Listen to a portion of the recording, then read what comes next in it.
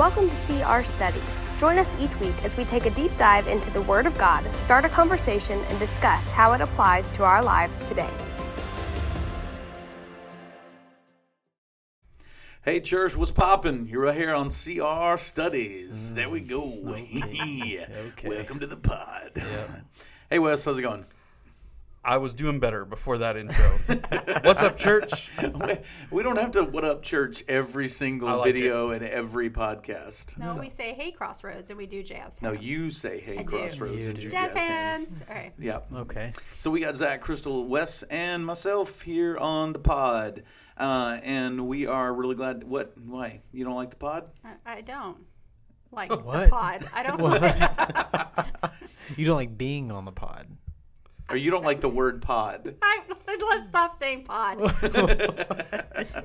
Well, that kind of gives us a great kind of segue into our introduction. What are other things that drive you crazy? Like, what are your pet peeves? What's gonna, like, before we jump into it today, is this ties in a weird way. We'll get to that in a minute. But pet peeves, go. I mean, I would definitely say people that chew with their mouth open. I can't stand that. Yeah. I don't need to cannot see stand that. Yeah, stuff rolling I don't around need to see in all that that trap. food in there. I don't want to know about it. Just, close your mouth and swallow it and, deal with your business. Don't let your business be my business. I don't want any part of it. Okay, all right, strong. What else?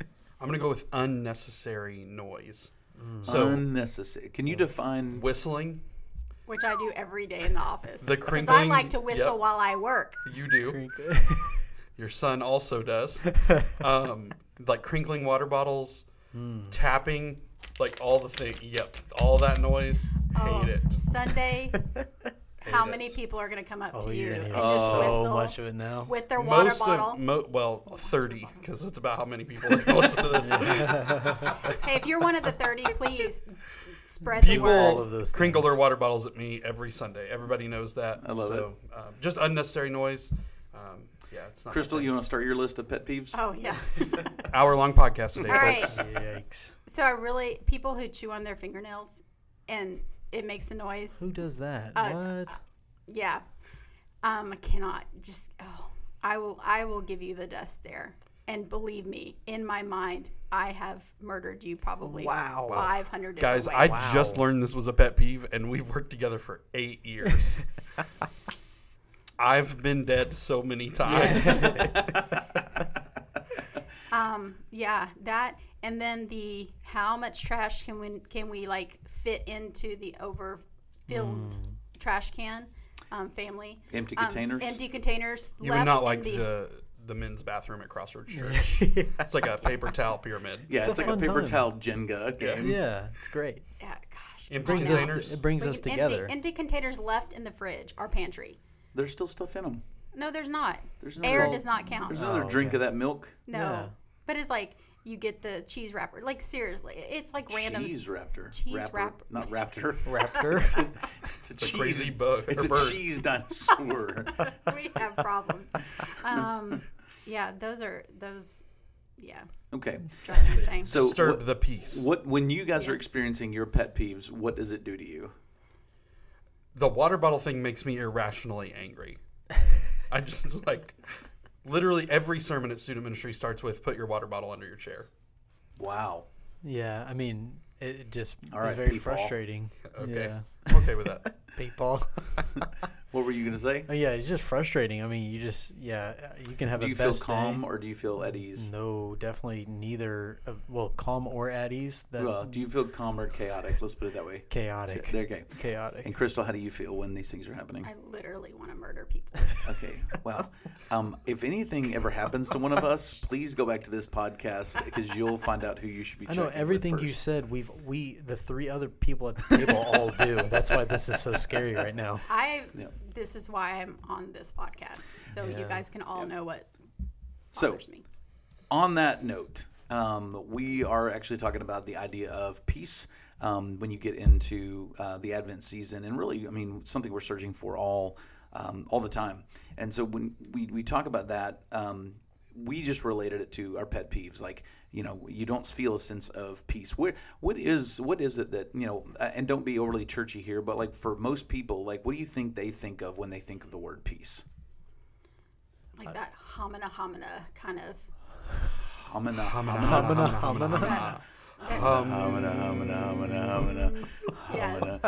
That is that what you're talking about? Like meditation? Zen? Yeah, like when you think peace, you think it's all everything's calm. calm. Okay. What else? I mean, I think when you go to those moments, like everybody has that personal kind of thing where they're just at peace. Like for me, it's driving late at night. No one else is on the road. It's just really calm, and I'm listening to my music. Like it's all my perfect scenario. Yeah. Wes? Quiet, apparently. But just no conflict. Everybody's good. Everybody's getting along. Yeah. World peace. Right. Hippies. Things like that. There you go.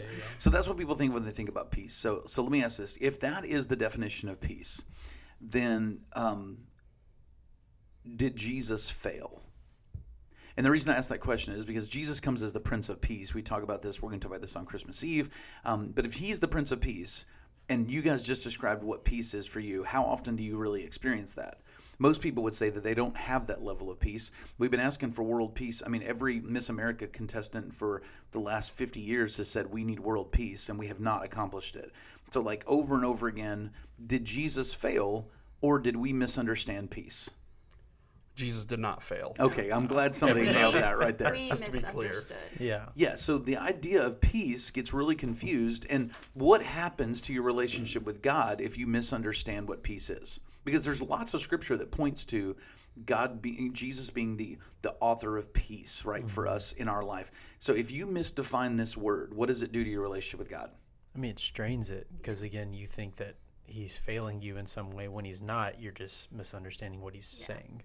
We get frustrated because we feel like, God, we're asking for this, and why is it not happening? Yeah. Anything else? Yeah, I mean, it creates distance in our relationship with God.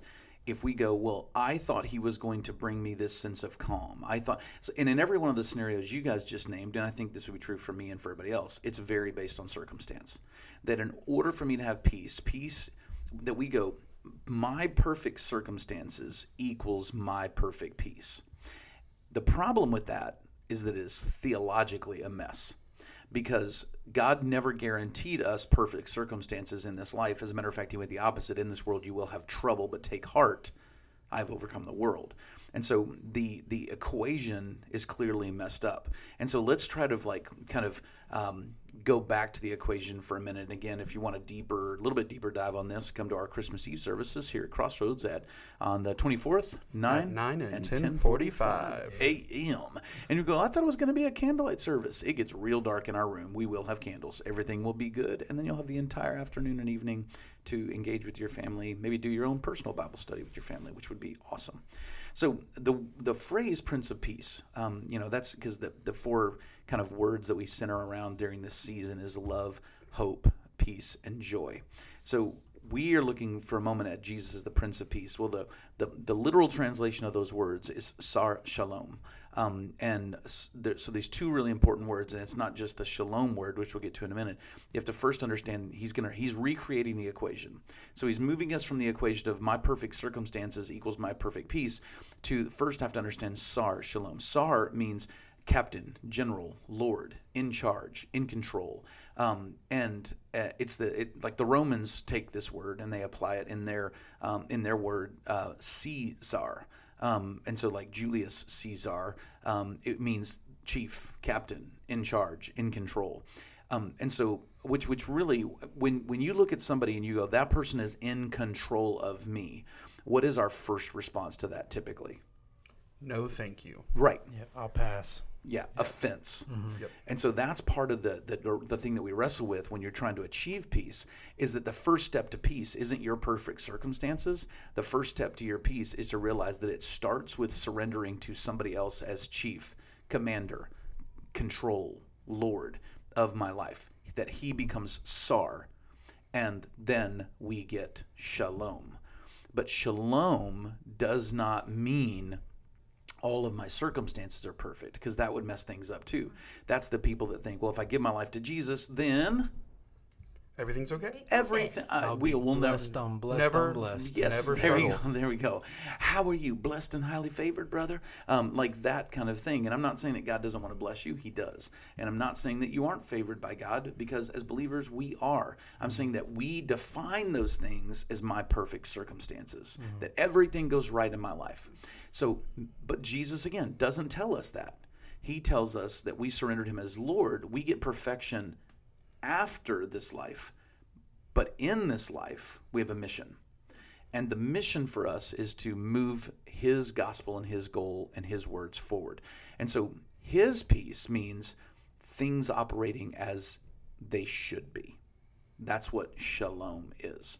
It means, I'll get into this on the 24th, but like there's an understanding of what they would have thought of when they thought of shalom, and it meant like gaps and cracks and areas of vulnerability. And so he's like, when you have shalom, you don't have any of those. You're not vulnerable.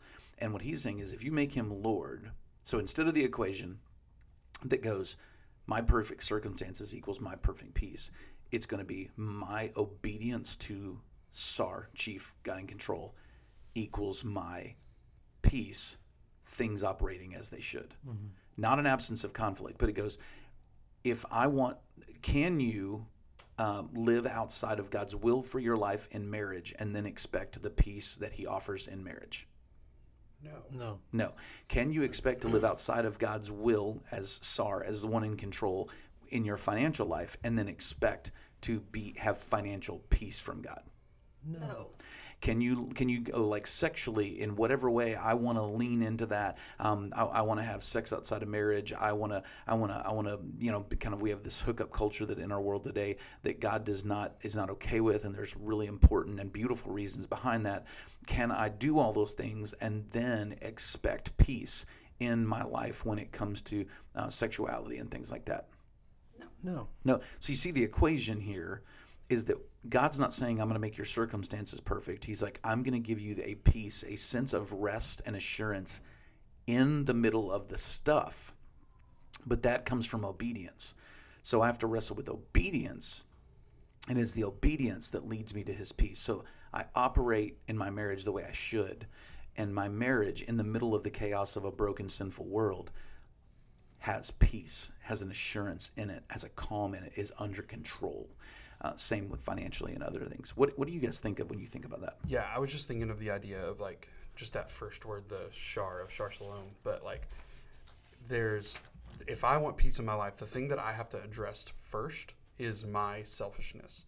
Because like all these definitions of peace, the idea of even like pet peeves, we were joking around earlier, are things that are tied to things that I want, how I want my life to go, how the desires that I want, how I want to feel. And the idea of authority is that I surrender those. I don't have preferences anymore. My preferences are the preferences of the person in charge of me, who is a believer, is Jesus.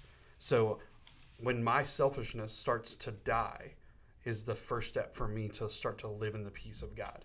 And if I'm not going to address my selfishness, then I have to be okay that peace that passes all understanding isn't on the table if I just want to do what Wes wants to do. Yeah, it's funny because it's like you have to be obedient to the one that gave you that personality, that gave you, weirdly, those pet peeves, right? That he knit you together to like and dislike certain things. And it's still being obedient to him, that even though he made you this way and this way that you kind of want to live and stuff like that, there's still that thing where you have to submit to him when he calls you to do it. Because again, he held the power to do it in the first place. You got to still give it back to him when he asks of it. And the whole part of it, you can't expect the peace when you're being disobedient is so big. And the expectation that we think that while we're here on earth, things are going to be perfectly peaceful. Yeah. Like that's the point of heaven. Yeah. Like the point of heaven is we go to a place without sickness and without problems. Like we get to celebrate that when we get there. While we're here, you have to accept like this is the world we live in, and you can do all the right things and still get, punched in the gut sometimes. Yeah. And it's unfortunate, but it really is going to show like what are you leaning on in those moments. Yeah. So having Jesus as the Prince of Peace in your life is not being free from cancer necessarily. it's honoring God and glorifying God in the cancer in a way that people recognize who he is, and it changes their life, and he uses you on mission. It's not that you have all the money in the world. We've been to places, you go over to places in third world countries, and you walk into tribes and you think, man, if they only had money, but you get there and they have more joy and peace than we do, because they're leaning on God for provision and not on other stuff. And so that's what this begins to look like in your life. It's just powerful testimonies, because if you see that person with cancer, that they go, I'm at ease, I'm calm, like I know God's got control. Then someone that's not dealing with that stuff, you look at it and go, well, how can I not be? Like, it's such a powerful message. Same thing with even the finances, all that kind of stuff. I think when we say the phrase peace that passes all understanding, like that to me is like, because we're leaning in on the comfort and the grasp that we have with Christ when we have those trials and those circumstances that we're having to go through and everything. It's who we're leaning on. Because if I lean on myself, then yes, my anxiousness, my anger, all those things are going to get the best of me, and I won't have peace. But when I lean in on Jesus, then it passes that understanding of going, okay, going through it. Not fun, but it's okay. Yeah, but I don't want to miss this. Like, what an incredible gift from God. Yeah. That he didn't go, you have to wait until heaven to experience the peace of God. Mm-hmm. Yeah. But you can actually, if you are obedient and you surrender authority to Jesus in your life, then in the midst of chaos and mess and struggle in a really broken world, you actually get a taste of heaven here and get to live in the peace of God. Like that's so much what Advent is, and we talked about in student ministry the last few weeks, the gifts of Christmas. What an incredible gift from God to go this Christmas season, in the midst of your family chaos, in the midst of crazy circumstances, you get to walk in those places and go, I have the God of peace in me, and he loves me because I've surrendered my life in obedience to him. Yeah, that's really good. So while we can acknowledge how this works, are we still wrestling with it? Yes. Yeah. Every single day. Yeah. I just want to acknowledge, because you go on podcasts like this and people teach this, and you're like, man, they must be crushing it. And I would just go, knowing it and living it are two different things. Yep. And I think for all of us, it is a challenge. So let me kind of, I'll wrap up with, might sound like a weird couple of questions, but so what we're saying here, is Jesus the one who can give you peace? Yes. Yes. Okay. Can he also take it away? Yes. Why would he? Yeah, I think I was reminded of the story of Jonah, right? Like Jonah, God takes away his peace to get his attention, to remind him of the mission that God has sent him on. And I think you see that over and over in Scripture. I've seen it in my life where in moments where I have kind of lived in disobedience, God goes, okay, the result of that is a lack of peace to bring me back to him, which is just an incredible amount of grace. Yeah. That God would go, I'm still pursuing you even though you continually are disobedient. Yeah, there's something with our sin that even though, obviously, if you're a believer, you repent of your sin, God forgives you of that sin, and he throws it as far as east from the west, there's still earthly consequences that come with your sins no matter what. And he gives those he allows for those consequences to still happen because it is that grace, like Wes is saying, that it's going to help correct you and keep you on this straight path later in life. If he was this dad up in heaven that every time you made a big mess and then just immediately scooped you up and took you away from all the trouble and took you away from all the consequence of the mess, then it's like, well, what lesson did you learn? You didn't learn anything. Yeah, Why the wouldn't Bible I jump right back in. Yeah, and the Bible says God disciplines those he loves. Yeah. Like God's discipline for us, God's rebuke of us is always to steer us back to him. And so in that, and I like the way, like Wes, you were saying it, so in that way, there's a weird way where you can actually look at a lack of peace as a loving gift from God. Because any lack of peace you have is God redirecting you back to himself. Yeah. It's a reminder of who we need to go to. I mean, use the word wrestle, like when you're wrestling and stuff and you think, oh, what do I need to do? Why, is this happening to me? It's those questions that we start and, God's going, oh, I'm right here. I'm right here. And who we're going to go to. Yeah, I'll do a quick shout out to a guy named Jerry Tovar. Jerry was sitting with us. So we have a Tuesday morning group that we meet in. And for those of you that don't know, Jerry just had massive surgery where he had a huge tumor removed that was pressing in on his heart They had to remove part of his rib cage. They had to move some of his back muscle to his front in order to kind of reconstruct things. And he was saying that one of the last songs that he heard the morning of the surgery was a song called Firm Foundation. And then it was the first song that he heard when he came out of anesthesia. And the phrase that locked into him was the part in that says, "And I have peace that makes no sense." Yeah. And so that really, really like held on to Jerry, where he was like, "Oh, yes." Because he was saying, he goes, for some weird reason, and he told us, he was like, a few years ago in his life, he doesn't feel like he would have gone this way. But God's done so much in his life, and man, he's one of my personal heroes of the faith, and just seeing what God's done in his life. It's really cool to go, that guy just went through a huge, major reconstructive surgery of his body in his chest on a tumor that was like huge, that was pressing in on his heart. And he's going, somehow I had peace. And that's because Jerry has surrendered to Jesus as Sar Shalom, the Prince of Peace in his life. And that peace makes no sense. And if for some reason you don't have that, we hope that you'll connect with God, because we don't want you to have to resort to Crystal's first way of getting this, and that is to go, humana. I thought you were resorting back to the murdering of people, so Also, probably not a recommended way to go about things. please Also don't do not that. the way we would encourage Don't solve you your to go. issues that way. Yeah. Isaiah 32:17 says the result of righteousness will be peace, and the righteousness we have comes through Jesus Christ and by faith and belief in him. So we hope you have that. So there you go. There's a little bit about peace.